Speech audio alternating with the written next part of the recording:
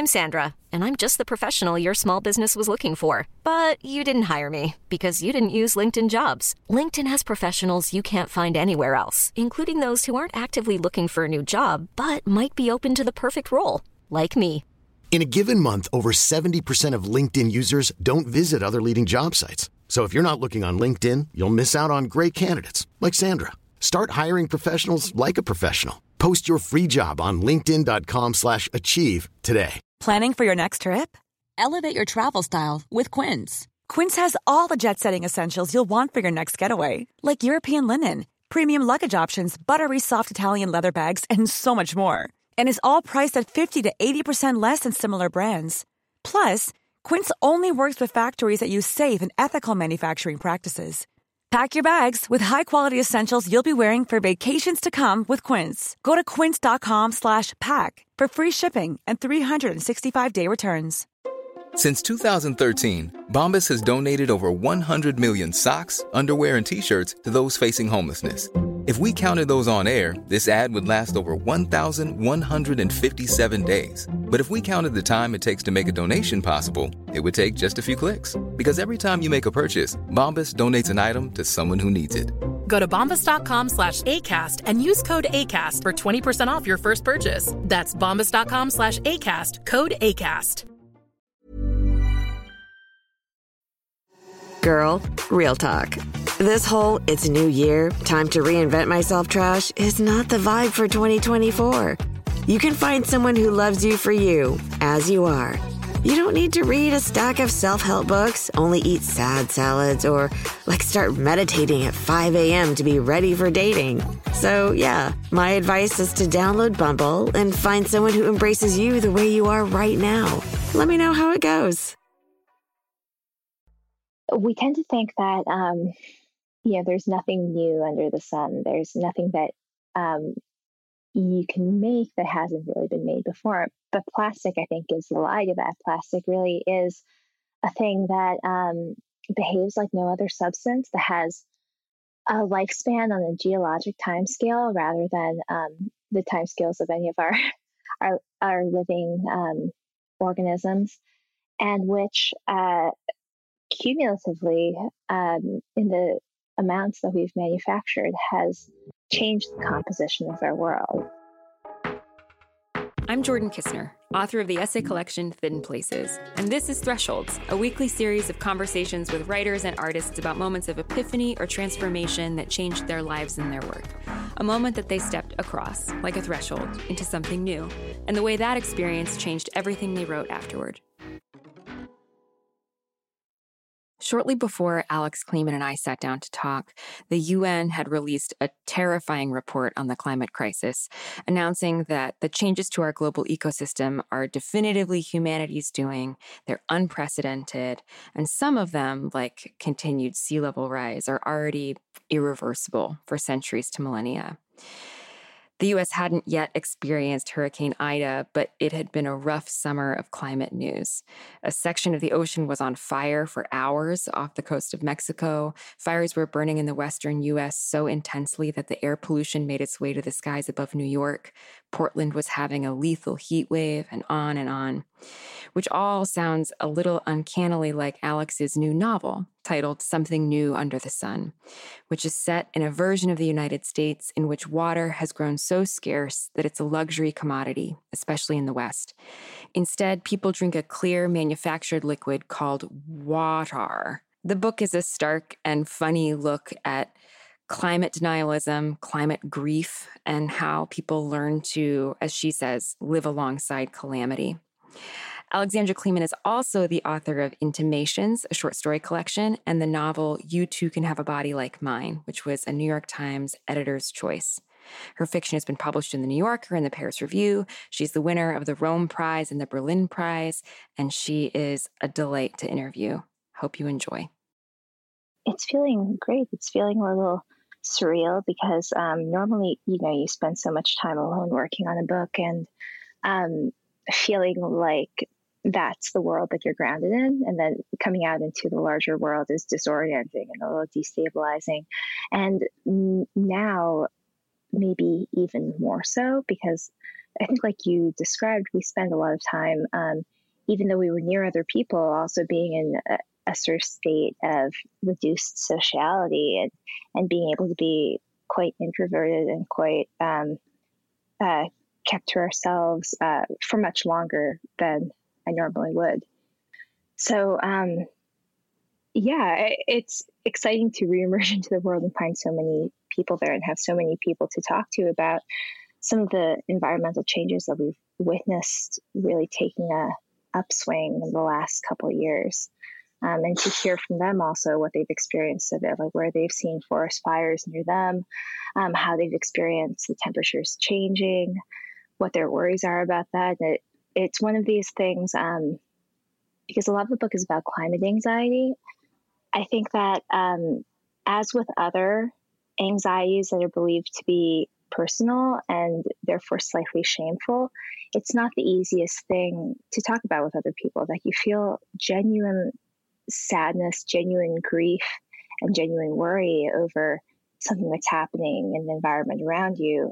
It's the sort of thing that derails a casual conversation, or that can threaten to knock a grocery store transaction off its axis. Right. So I think just to be talking about it in the open also is helping me feel a little bit more like my inner world matches my outer world.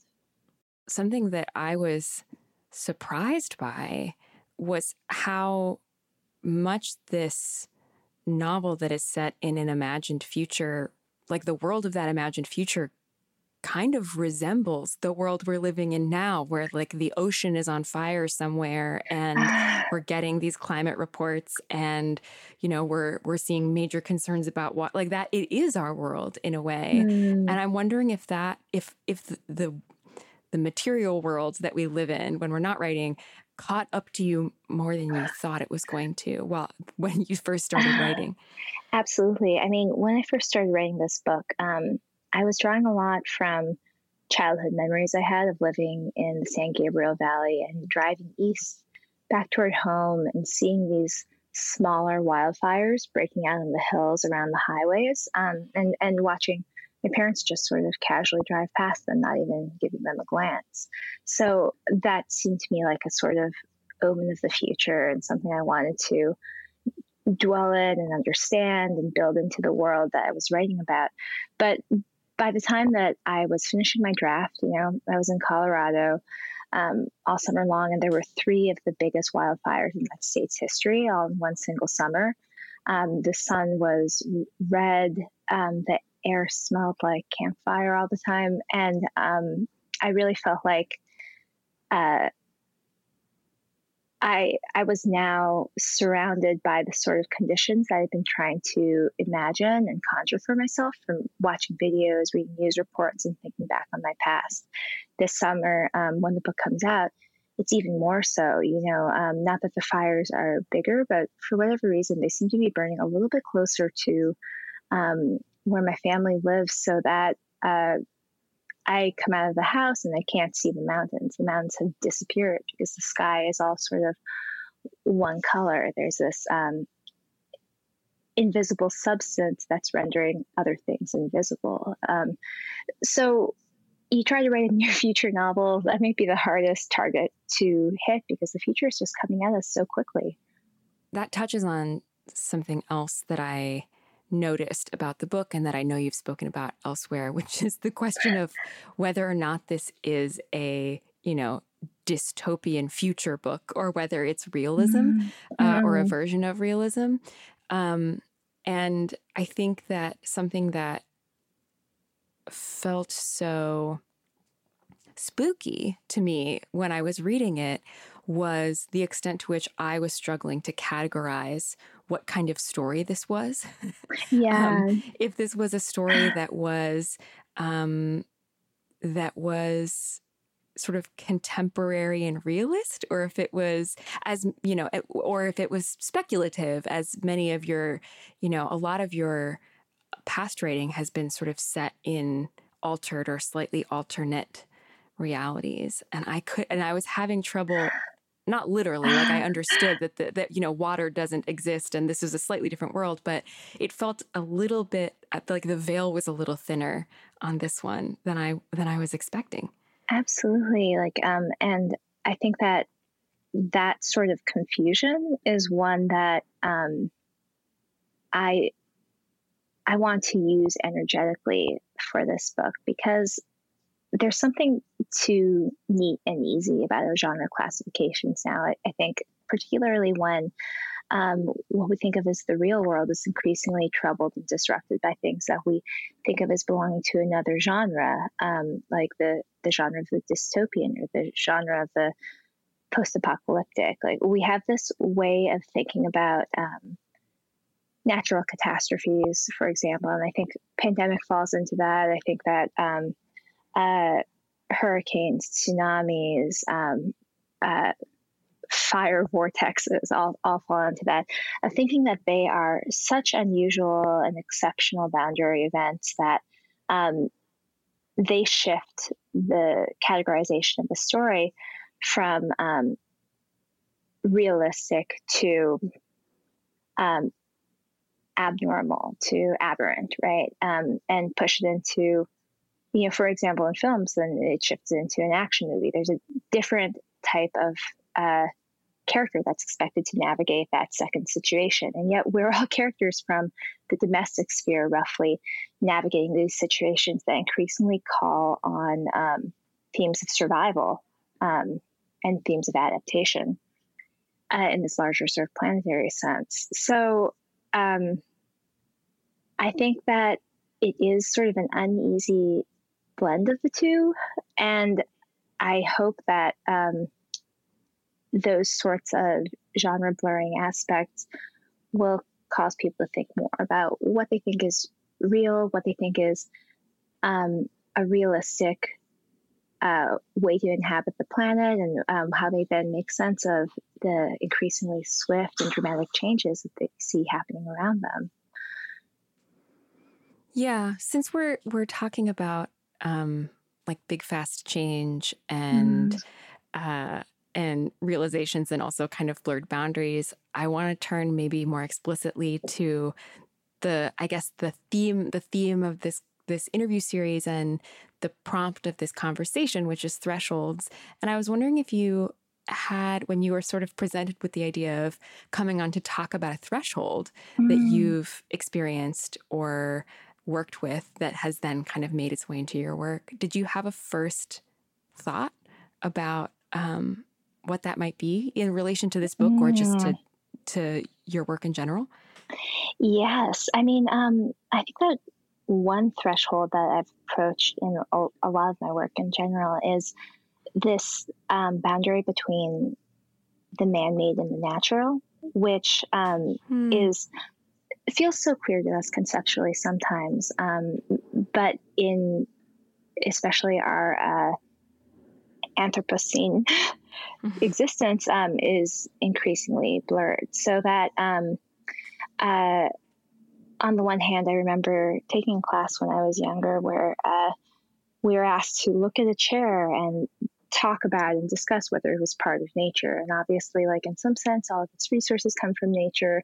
In another sense, like, there's nothing in the natural world, as we think of the natural world, that is of that shape, of that function. Like, I'd say everything in so-called nature is multifunctional, vastly 360 degrees multifunctional, or functional in and for itself. Whereas a chair, is almost hilariously one-dimensional in what it's meant to do, but you can use it for other things. At the same time, grouping these things into two different categories really neglects the way that our lives are lived across and in circulation across that boundary, I think. So I often, in my previous work especially, used to work by juxtaposing something sort of comically man-made, something kind of pathetically man-made, with something that was a supposedly more natural urge. And yet these two things, they intermingle within our lives, they intermingle within our bodies. The sort of snack cakes that my characters were craving and occasionally eating in my first novel, they're about as unnatural as a food product can be. But at the same time, they are put into this body that is material, that is organic, and that has to find a way to work with and absorb these plasticky creations that we've made. So the interplay between those two domains looks a little bit different in this new novel, but I think that's because the novel pays a little more attention to the ways in which that boundary is artificial, instead of like just pushing them up against each other and letting them clash. In this book, there's sort of a realist storyline, a character-centered storyline that deals with things that we might recognize from our own lives, like wanting to achieve success in your job, wanting to repair your marriage, wanting to repair your marriage on your own terms rather than the other person's terms. But all of these desires are always sort of jostled and displaced by concerns from the outside environment that unsettle and reorient an individual's priorities. So there's this constant tug between sort of thinking about yourself in a traditional self-oriented way and thinking about how to navigate the physical and environmental space of the world. And I think that, increasingly that is the way that we're going to be living at the intersection of two sort of conceptually difficult to reconcile planes.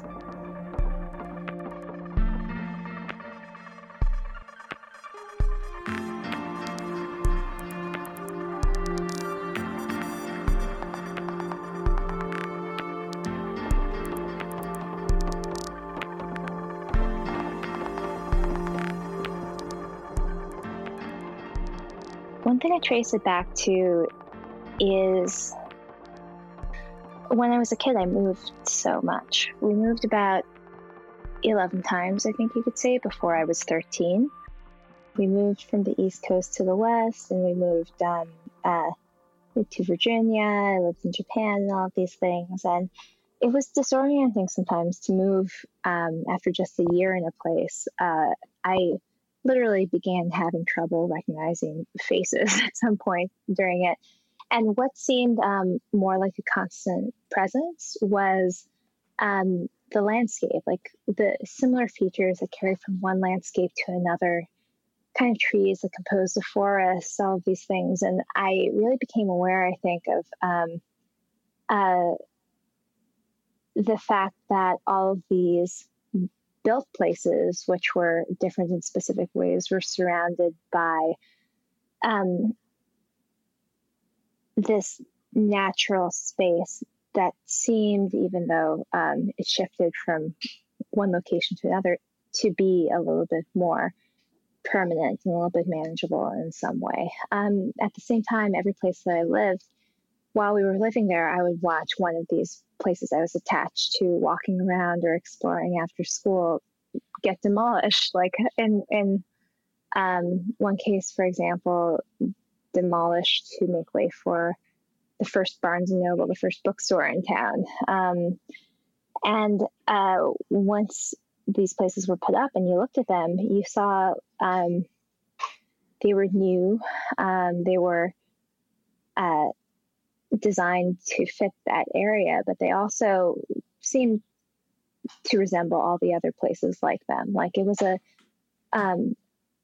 samening of the world in some way for me. So I became really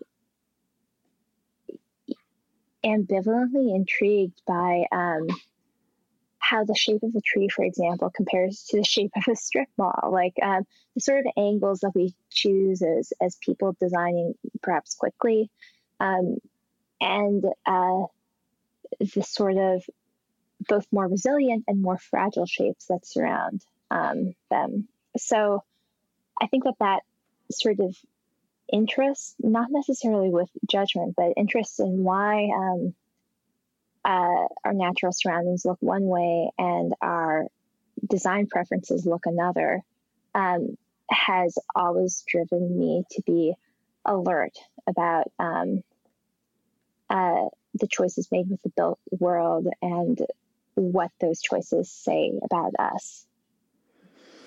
Yeah. Something I'm thinking about is just the increasing, I guess, what you're describing with the Barnes and Noble popping up is like the way that our sense of design or angles or how, will exerted visually and spatially and every other way, it's like spreading, right? It spreads and spreads and spreads into more and more and more natural places, which just resonates for me with the fact that in this book, the thing that is kind of at the center of it is that we have replaced water with something of human design. And it felt like one of the, I don't even know if it was a question of the book, but a question that sort of hovers near the beginning of the book is, can you possibly get away with that without it being catastrophic? Is it possible that design could reach so far and not have it be a disaster? And of course it is, there may be clues about that, but there's so much that gets lost because of that one overreach. Right. I think when thinking about water, the fake manufactured water that people are drinking, I read a little bit about water in a chemical sense and a physical sense, but a lot of what I did to think through what this substance would be like and how people might organically market and buy and think about it had to do with reading about the history of plastic. Because as difficult as it is for me personally to imagine, there was a time before any kind of plastic, and when all of our built objects had to be made from sort of less pliant and less infinitely imaginable materials, like things like wood, ceramics, everything which had its own particular frailty built in. The title of the book comes from the first advertising slogan for the first commercially available plastic, which was cellophane, which still had a sort of more organic origin in cellulose. But we tend to think that, there's nothing new under the sun. There's nothing that you can make that hasn't really been made before. But plastic, I think, gives the lie to that. Plastic really is a thing that behaves like no other substance, that has a lifespan on a geologic time scale rather than the time scales of any of our living organisms, and which cumulatively, in the amounts that we've manufactured, has changed the composition of our world, has not stayed in place, has entered our bodies and our cells, the ocean floor. There was a study that showed that microplastics are raining down in the Rocky Mountains in places that humans don't even go to, So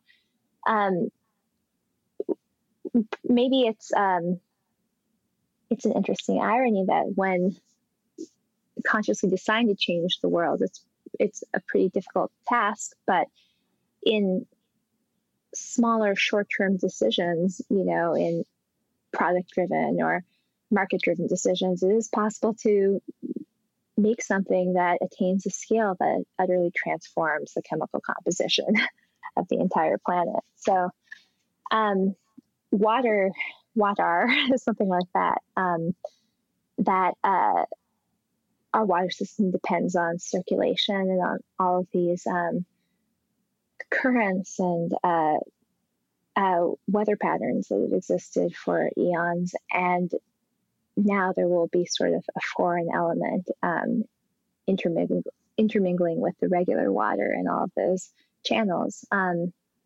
It's, one of these genies you can't put back in the box or lamp, I suppose. You touched on something else that I wanted to ask you about, which was the research you did for this book. That makes so much sense that you were reading about the history of plastics. What other kind of research did you do for this book? What else were you reading or watching? Yeah, I read, I watched plenty of Hollywood films, like films about Hollywood, Sunset Boulevard and Chinatown, big name ones like that. David Lynch, lots of David Lynch LA movies, so those were a little hard to metabolize. I read, because his style is just so completely his own, and the rules and logics of his story is like, they're no one else's, they're hard to absorb. I read a lot of sort of folklore from the Chumash people who lived in the same region that we now call LA. And in this area, there were roughly like 180,000 native peoples along the sort of Southern California coast and going to the interlands, which is just a vast civilization, especially in those days. I read a lot of naturalist guides. There's a great series of California naturalist guides that all focuses on individual aspects of the environment, like grasses, fire, water, trees. And I think just reading naturalist guides, or reading things that aren't meant to be consumed front to back, but are meant to sort of be pulled from, was one of the most important things that I was able to do when I was not in California, to keep my attention on the grain of the environment, because it's so easy to operate in this mode where you see an environment and you take in its contours and you feel like you've seen it, but to actually be able to dwell on the different parts of it, to spin your description out and extend it so that it captures, so that the prose is able to see at a more fine-grained level than the human eye usually does, I think. And so that things like one type of grass abutting another, or the swaying of a bush or shrub, is like an action in its own right, rather than something to be sort of contained within a larger, broader sentence about the color sort of overall of the place, or the shape overall of the place. I think, as we talked about with your time hiking in Nevada outside of Las Vegas, and my own time hiking during the pandemic, like, I sort of want to recapture the grain of perception that you can have when you're familiar with a place, and then can begin to see more and more in it each time. This sort of pace and time scale of a person on foot. Right. It's interesting because there's this thing that's happening, which is, I suppose, exactly what you're describing, which is that the book is able to see, something in the book is able to see the landscape with such intimacy and granularity and detail, though the characters moving on the page perhaps can't. And so there are two kinds of, or maybe valences of knowledge of the land that seem to be operating, and you can kind of, as the reader, feel the gap between, say, what the protagonist is able to see in the landscape and what there might be available for seeing in the landscape. I don't know if I'm expressing that well. No, absolutely. And I mean, I think you're so on point there.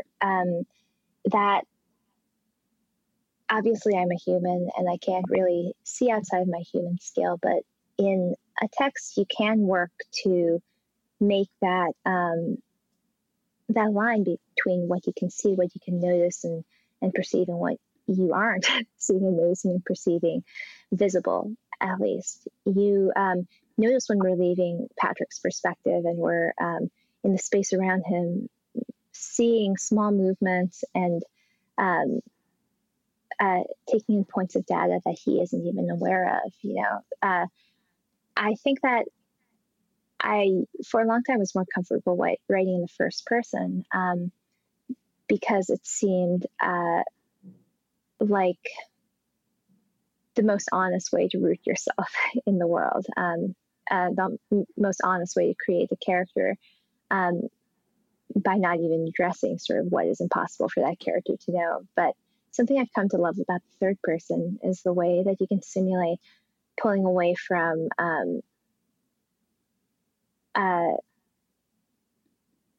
the point of view of all characters sort of in the narrative, and simulate going places that aren't even part of the story, I think. And obviously, once you write about those places, they are part of the story.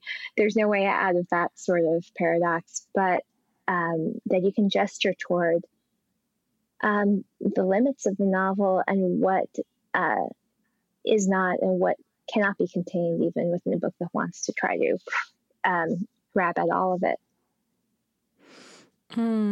Was there anything that you have missed when you were working on this book about using the first person?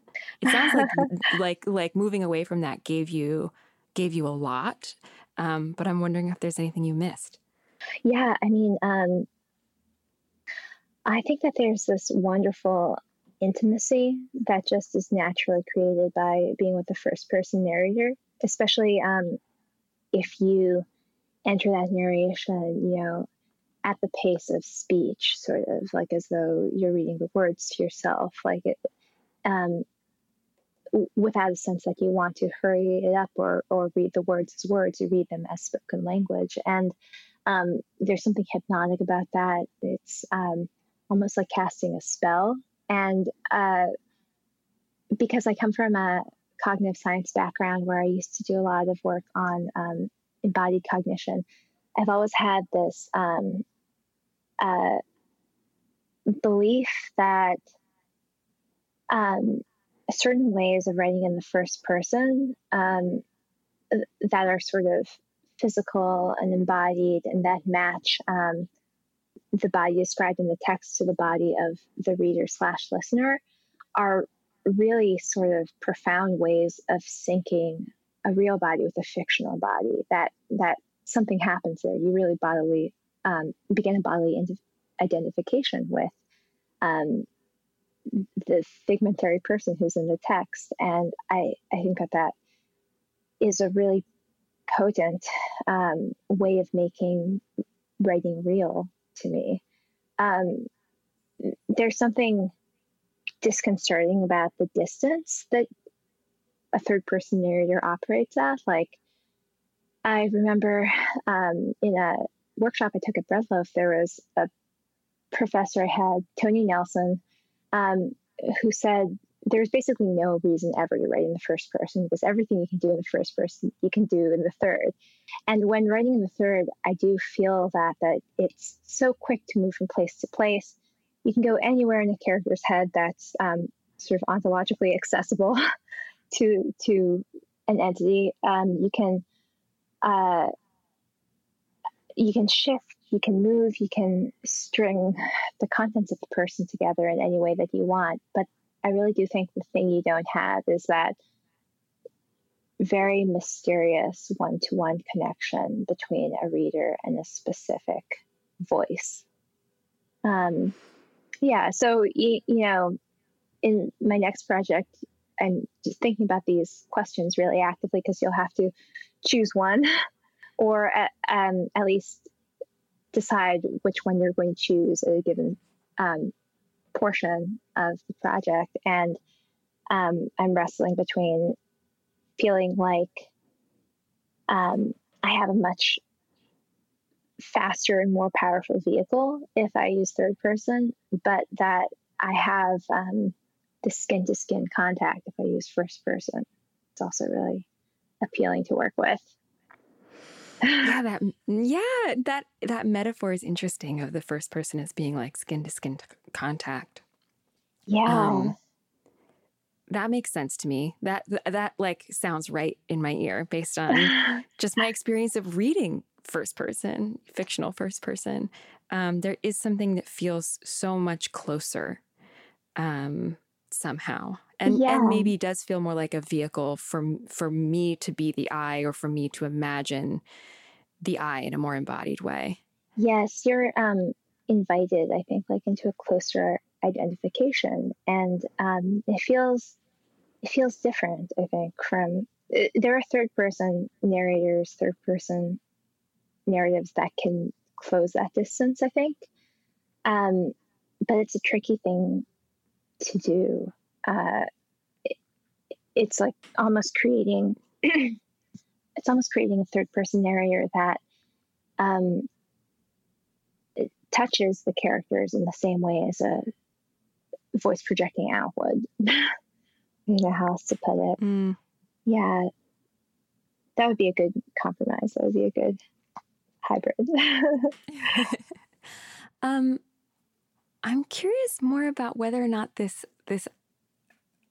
work on embodied cognition that you did, how it made its way into this book, which felt to me so physical. Like there's a lot of physical discomfort, I guess, and suffering in the book, to an extent. And I just am curious how you thought about that body of knowledge that you have when you were working on this. Yeah, that's a really good question. I think the connection between what I was interested in as a researcher in the cognitive sciences and my writing was clearer in the first book, because that was a very individual body-centered book. Like, right. Oranges were picked up, they were turned around in the hand, they were peeled step by step. Everything was arranged around a fictive body that was like the readers, roughly. And with this book, I'm sort of drawing from another area of research more, I would say. Like there's this theory in cognitive science of ecological cognition, which is not very popular in some ways.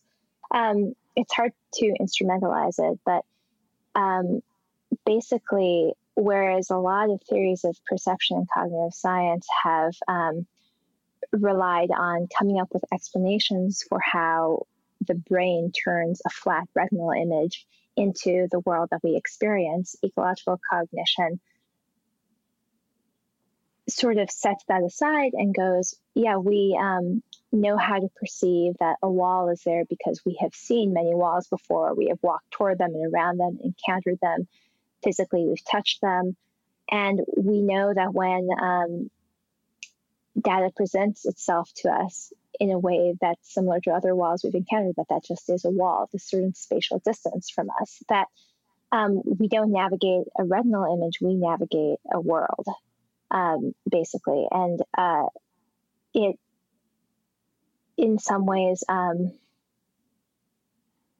it adds this irreducible, difficult to analyze element of individual history and experience into the algorithm, because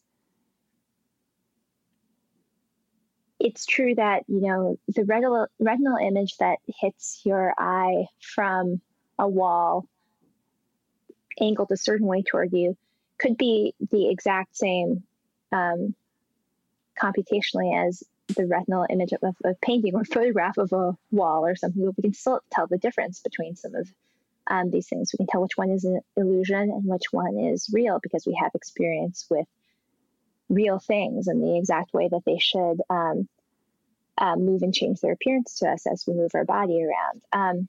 but there is something a little bit mysterious and ineffable, something supplied by the outside world in that theory that I like, and that I think sort of fits how I experience the world more. So in the first book, bodies were wet, they were leaky, they were always touching each other and seeping into each other and changing one another. And in this book, it's a different sort of version of the body. It's a dry body. It's a body that's separate from other bodies, at a distance from other bodies. For example, like the distance between Patrick and his wife, Allison, who's on the other side of the country and who's talking to him on the phone. They never have a moment in the whole book where they have skin-to-skin contact, or where they even have, I think, really successful emotional contact, voice to voice, you know? Right. And as a result, also, like, it's like kind of a sexless book too, because it's like, I always think of sex as something that depends on like a watery medium, and actual contact, passage, exchange. And in this book, it's like figures in a landscape that never quite get close enough. So I'm drawing a lot too on the way I describe landscapes. I think I describe them at length and at too great a length sometimes. But this is also because I want it really to feel like there is a vast distance out there, and that when going to LA, one of the things I perceive the most if I'm not in the car is how large the blocks are and how many blocks are between me and the place that I'm going. Blocks that you close so quickly in a car, but blocks that take a very long time to cover when you're on foot and when you're just a little body under the hot sun. Yeah, that's so true about Los Angeles. And like, and it's funny, I always, when I'm there, I'm like, why does nobody walk here? This is so strange. And then you said about walking and the blocks, and it does feel like a totally different experience of walking in space. The spaces are somehow longer, and definitely they're hotter, and it's just everything's built differently. Yes. And so the way that you're accustomed to working doesn't work quite the same way there. Totally.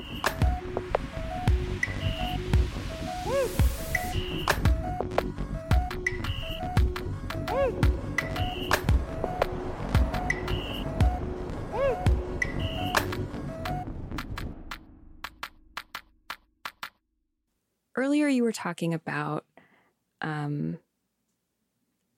writing into climate anxiety and also writing into this fascination that's a longstanding fascination of yours with the interaction between the human-made world and the natural world. And I'm wondering if your understanding or your perspective on either of those things, climate grief or the kind of messy boundary between man-made and natural, changed through the writing of this book or alongside it. Yes. Yeah. I mean, that's a really great question. On the one hand, I think writing about climate grief in this depth, I think, allowed me to inhabit that feeling and acknowledge it in a way that wasn't possible to me before. And in that way, really turning my full attention to it as I did in Allison's storyline, the part that's earlier in the book, and then the chapter that's sort of devoted to her toward the end, gave me a chance to feel like, okay, I've expressed where I am right now, and that gives me space to be some other way afterwards, you know. Also finding other people who feel a similar way and being able to talk about it with them makes the problem feel different, less like a problem of individual responsibility that should be fixed through therapy and things like that, but more of a collective problem that can be fixed through community and through doing things as a larger organized entity. And I think that really is the plane on which this problem can best be addressed, not at the individual level, but at the level of groups and communities and local spaces, and of course, ideally, governmental spaces at a more top-down level.